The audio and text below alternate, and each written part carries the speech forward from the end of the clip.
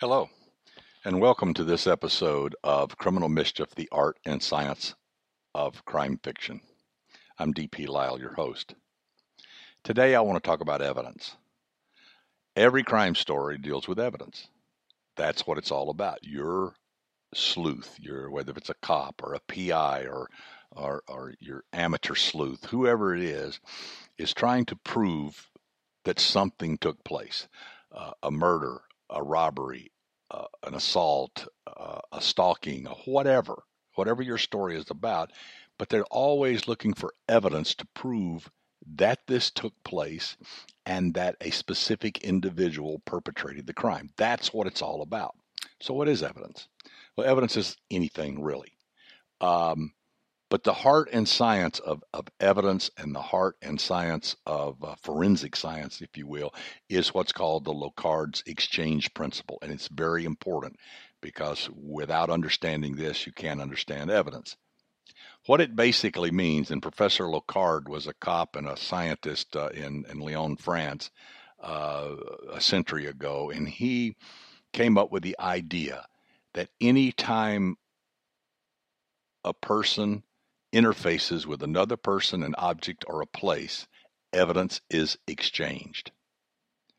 And that exchange of evidence is what ties them together.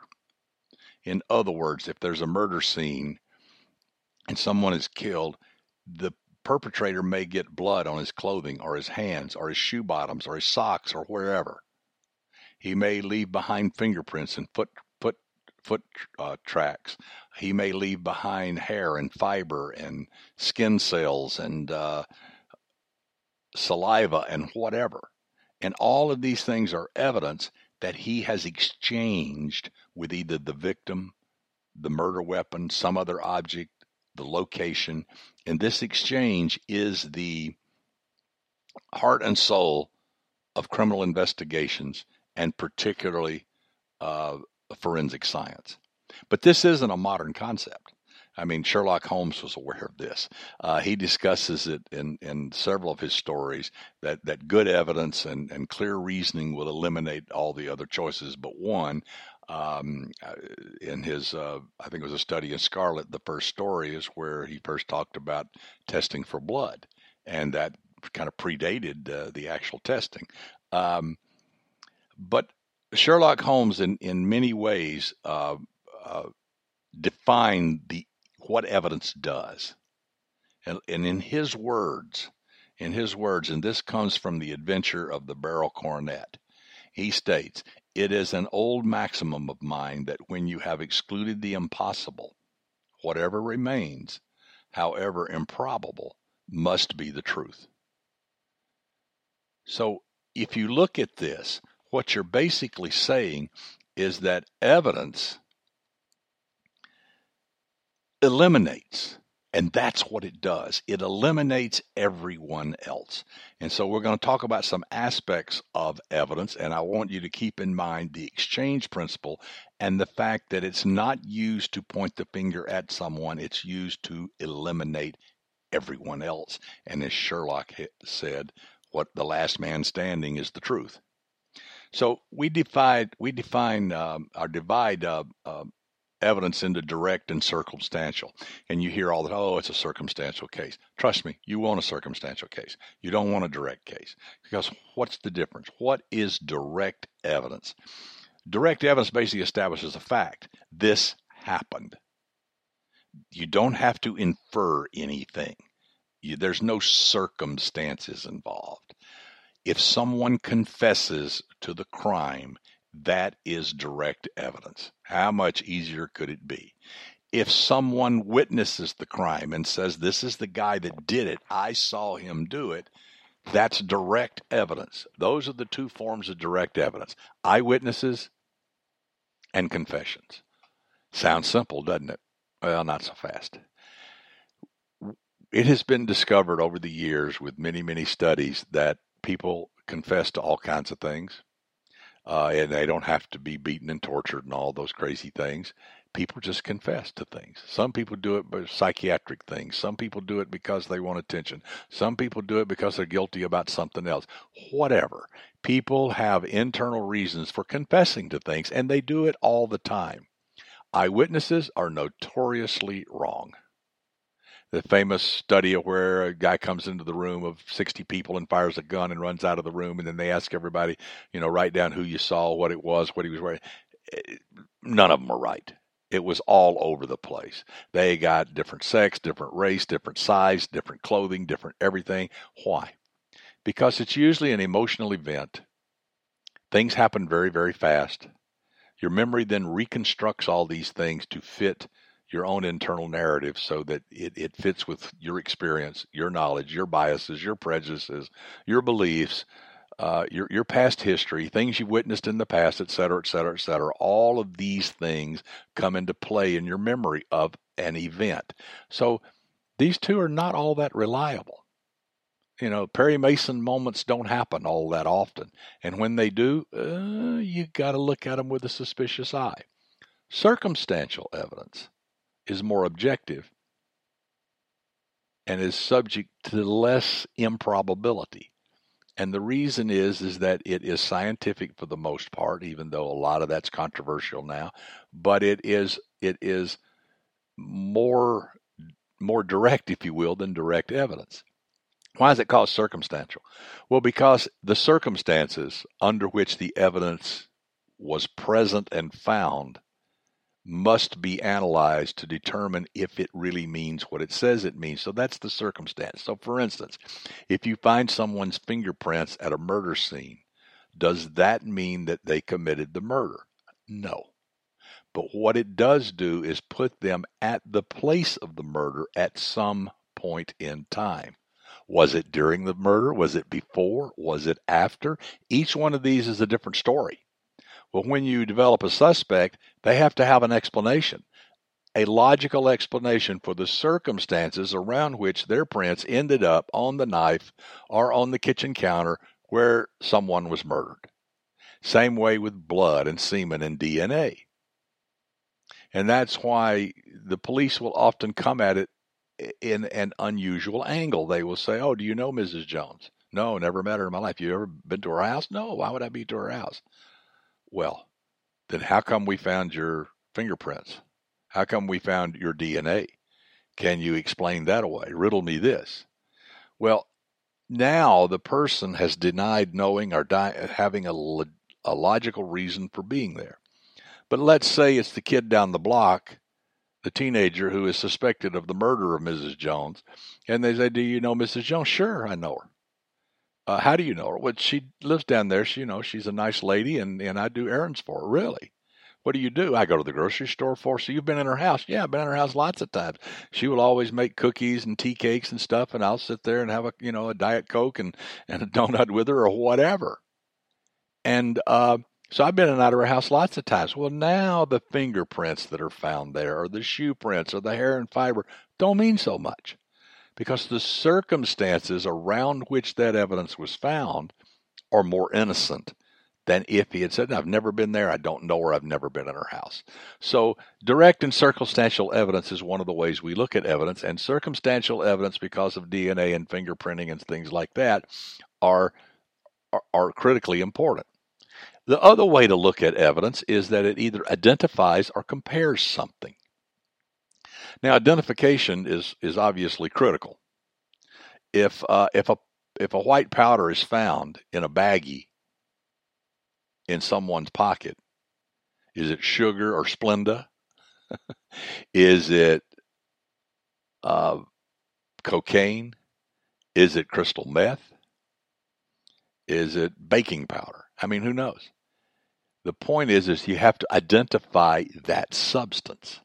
Now, someone in possession of Splenda or sugar is not in trouble, but someone in possession of cocaine and meth is. So having the crime lab identify that substance changes the entire circumstance for that individual. If you find a bullet in a wall or in a victim, and you can determine that it was a .38 caliber, All right. Now you have identified the murder weapon as a 38 caliber pistol. This does not mean that the victim that the suspect's pistol is the one that did it, and we'll talk about that in a minute. But it means that you've eliminated all of the non-38 caliber weapons. So that's important identification. If you see a tire track or a shoe print and you can identify the brand and size and model number of the shoe or the tire, now you know what you're looking for. You're looking for a car with that type of tire or a person who owns that type of shoe because you have identified what left the evidence behind. So now you come to compare it. You compare that evidence that you found with something else. I mean, in the lab, they compare white powder to cocaine powder. They know what it looks like under gas chromatography and mass spectroscopy, and they have other tests, simpler tests that can determine it. And so they determine, yes, okay, so now they've compared it with a known standard, as it were. But let's say now you've got a tire track and you find a tire, you find a car of the suspect, and the tire track is the same, and you compare the two and find out that they match. So evidence is identifying and then comparing. So this brings up the important concept of class versus individual characteristics. I talked about the 38 caliber pistol. Okay. So let's say a victim is shot twice with a 38 caliber in the chest and they're found dead, and they go to autopsy and the coroner removes the two bullets, and sure enough he weighs them or looks at them or measures them depending on how damaged they are, and he determines, yes, this is a 38 caliber slug. Okay. What have we done? Remember, Sherlock said you eliminate all the possibilities. We've eliminated all other weapons. It's not a 45. It's not an AK-47. It's not a shotgun. It is a 38 caliber weapon that fired the lethal bullets. So we've eliminated all of those others. Okay, fine. Now they look at the twist and stuff in the striations on the thing, and they can determine the twist and the size of the lands and grooves often. And this may determine the manufacturer. Is it a Smith & Wesson or a Ruger or whatever? And so because different manufacturers do things different ways. And so now you've eliminated a lot of the manufacturers. So now let's say you're looking now for a Smith & Wesson 38.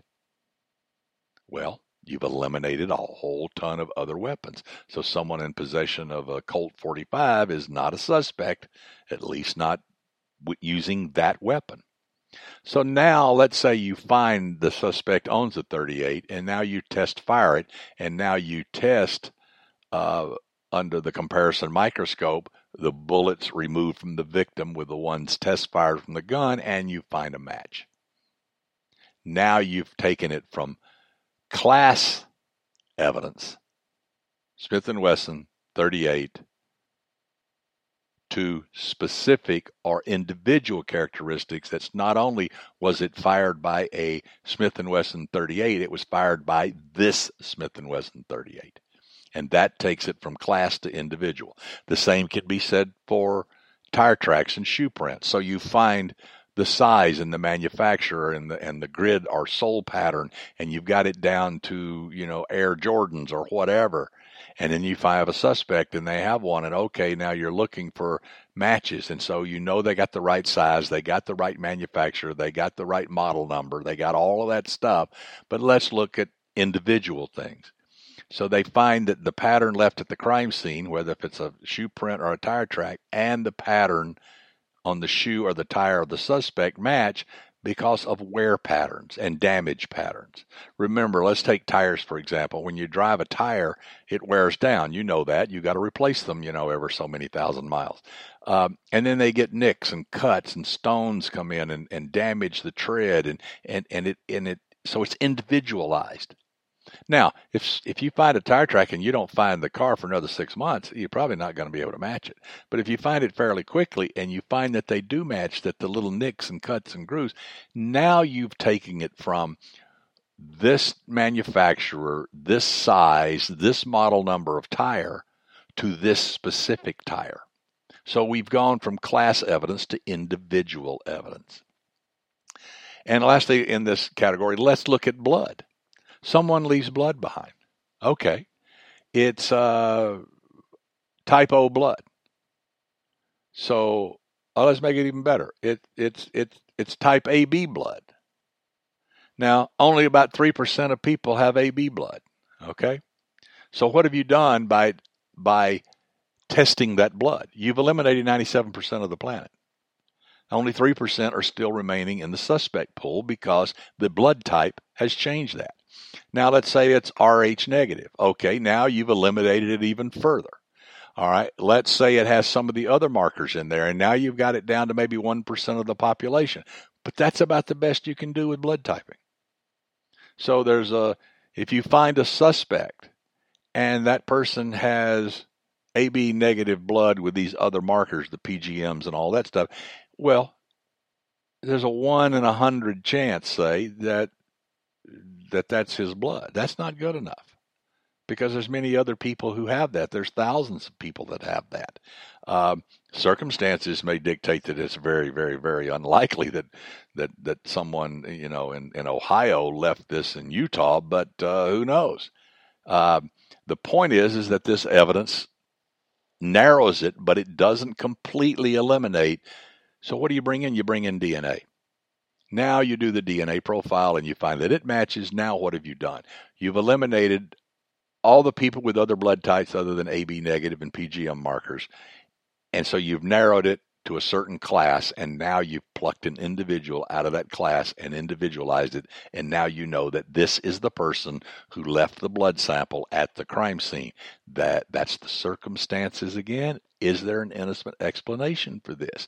Did the boy down the street come in and, cut his finger on a knife or something while he was opening a package for her and drip a drop of blood on the thing? Or did he get injured while he was doing the murder? Again, we're back to circumstantial evidence.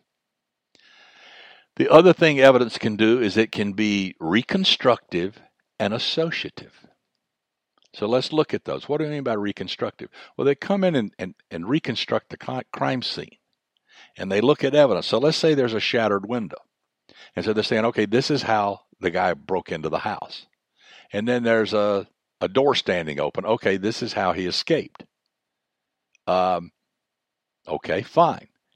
That's good evidence. Now, why? Because you look along not only at the focal point of the crime, the dresser that was, all the drawers were opened up and all the jewelry was taken, or the body that was laying in the bathroom floor or the kitchen floor or wherever. Those are the focal points of the crime. So you look for evidence around that, of course, but you also look along the entry and the escape routes. And so you have to reconstruct the scene that way. Okay, what if the window was broken on the inside and not the outside? Well, could that be the person's escape route? Why would someone break a window and jump out if they were already in the house and the door was open? Even if it was a front door and there was traffic going on, there's always a back door you could go out. So why would they break a window and jump through a window unless they were spooked or something happened? I mean, it's possible. But the point is now it looks more like a staged crime scene as you reconstruct it. Blood spatter patterns are critically important for this because it gives the location of the individual when the blood was spilled, whether if it's dripping or gushing or spurting or splattering or whatever it is. And all of this is discussed in great detail in both Forensics for Dummies and How Done It Forensics, if you want to, with diagrams and everything, if you want to look more into blood spatter. And there's a lot of stuff online, but it's a fascinating field. But let's say that you take all the droplets of a blood spatter. Someone is bludgeoned to death in their living room. And you look at the blood spatter on the carpet, on the curtains, on the sofa, on the coffee table, on the wall. Well, from the shapes of these drops, I won't get too deep in the woods here, you can determine the trajectory of the blood bit that made that spot. And if you take all of those and bring them back, you get a focal point. So now let's say you've arrested a suspect and he says, whoa, dude, I was protecting myself. The guy was coming after me. Sure, I broke into his house, but I didn't mean to kill him, but he attacked me. Well, if you find the guy's 6 feet tall and you find that the focal point of the blood is about 6 feet off the ground, It's possible. Now, you'd look at other things, the angle of the blows, where the blows took place, whether there are any defensive wounds on the hands, et cetera, et cetera. But the blood spatter would say, okay, that fits what you're telling us. But what if the focal point was only 2.5, 3 feet off the ground? Well, wouldn't that mean the guy was on his knees or hands and knees? And people on their hands and knees aren't usually a threat. So now it takes on a whole different circumstance. So with these types of reconstructions, by taking the evidence, then they can determine what happened, points of entry, points of exit, what went on, where everybody was, where the blood was spilled, where this, how. They can find footprints either before or after, some that don't have blood, some that do have blood on, and they can determine where the perpetrator went coming in and leaving after the murder, etc. So all of this can reconstruct the crime scene and also help set up whether if it was staged or not. Associative evidence we've kind of already talked about, but this is where you take the fingerprints and shoe prints and hair and fiber and all this kind of stuff, and you try to associate that found at the crime scene with a particular suspect. And we've already talked about the class evidence and the individualizing and all of that kind of stuff. And all that comes into play when you're trying to determine if this is a viable suspect to have committed this crime. Then all this evidence has to be brought together by the prosecutors, and the defense people have to refute all of it, and they have to go to war in the courtroom. Now, one last concept is that of linkage, and linkage is important because linkage will link, the evidence can link a person to a crime scene. So if you find a footprint or a fingerprint or DNA or whatever that can be tied back to this individual, you have linked them to the crime scene. And again, the kid down the street denies he's ever been there. Well, sorry, Jack, we found your blood, we found your fingerprints, you've been there. And we know that. You want to change your story. But then if he has an innocent thing, he's linked to it, but he's linked to it in an innocent fashion. So linkage is important. This is what FBI profiling and all that is a lot about, and it's what the National Crime Center is all about, because certain elements of crimes are plugged into this, and let's say crimes committed around the country are similar. They have a similar signature. They have similar evidence. They have a person of a certain size driving a certain type of car, wearing a certain size shoe, and they've committed similar murders that have a similar MO, if you will. They were done against similar victims in a similar manner. Well, now you can link these crimes together, or at least begin to link these crimes together, and that helps solve cases far and wide. If you haven't watched the series Mindhunter, it's on right now, do, because it's all about the development of what was originally the behavioral science unit at the FBI. And it's fantastic because this is all part of it, linking crimes and understanding the type of person that will do this and trying to solve crimes that are spread far and wide. So at the end of the day, and there will be notes on this, as there always is, on my website and on my blog, so you can read them. You can also pick up a copy of How Done It Forensics or Forensics for Dummies, and all of this is covered in there in more detail. But at the end of the day, evidence is the heart and soul of forensic science. It is the heart and soul of crime investigations. It is absolutely evidence for your stories, because your sleuth is trying to gather evidence that will track down the bad guy or eliminate all the other suspects until the bad guy is the one left standing. So I hope this has helped, and I hope you can use this in your stories. And I hope when you start thinking about how am I going to plot this, think about what evidence means, how it's used to eliminate, class versus individual, direct versus circumstantial, reconstructive versus associative, identification versus comparison. Look at all of these aspects and see how can I more cleverly plot my story. So until next time, this has been D.P. Lyle, and I'll see you on the next episode of Criminal Mischief, the Art and Science of Crime Fiction. Thanks.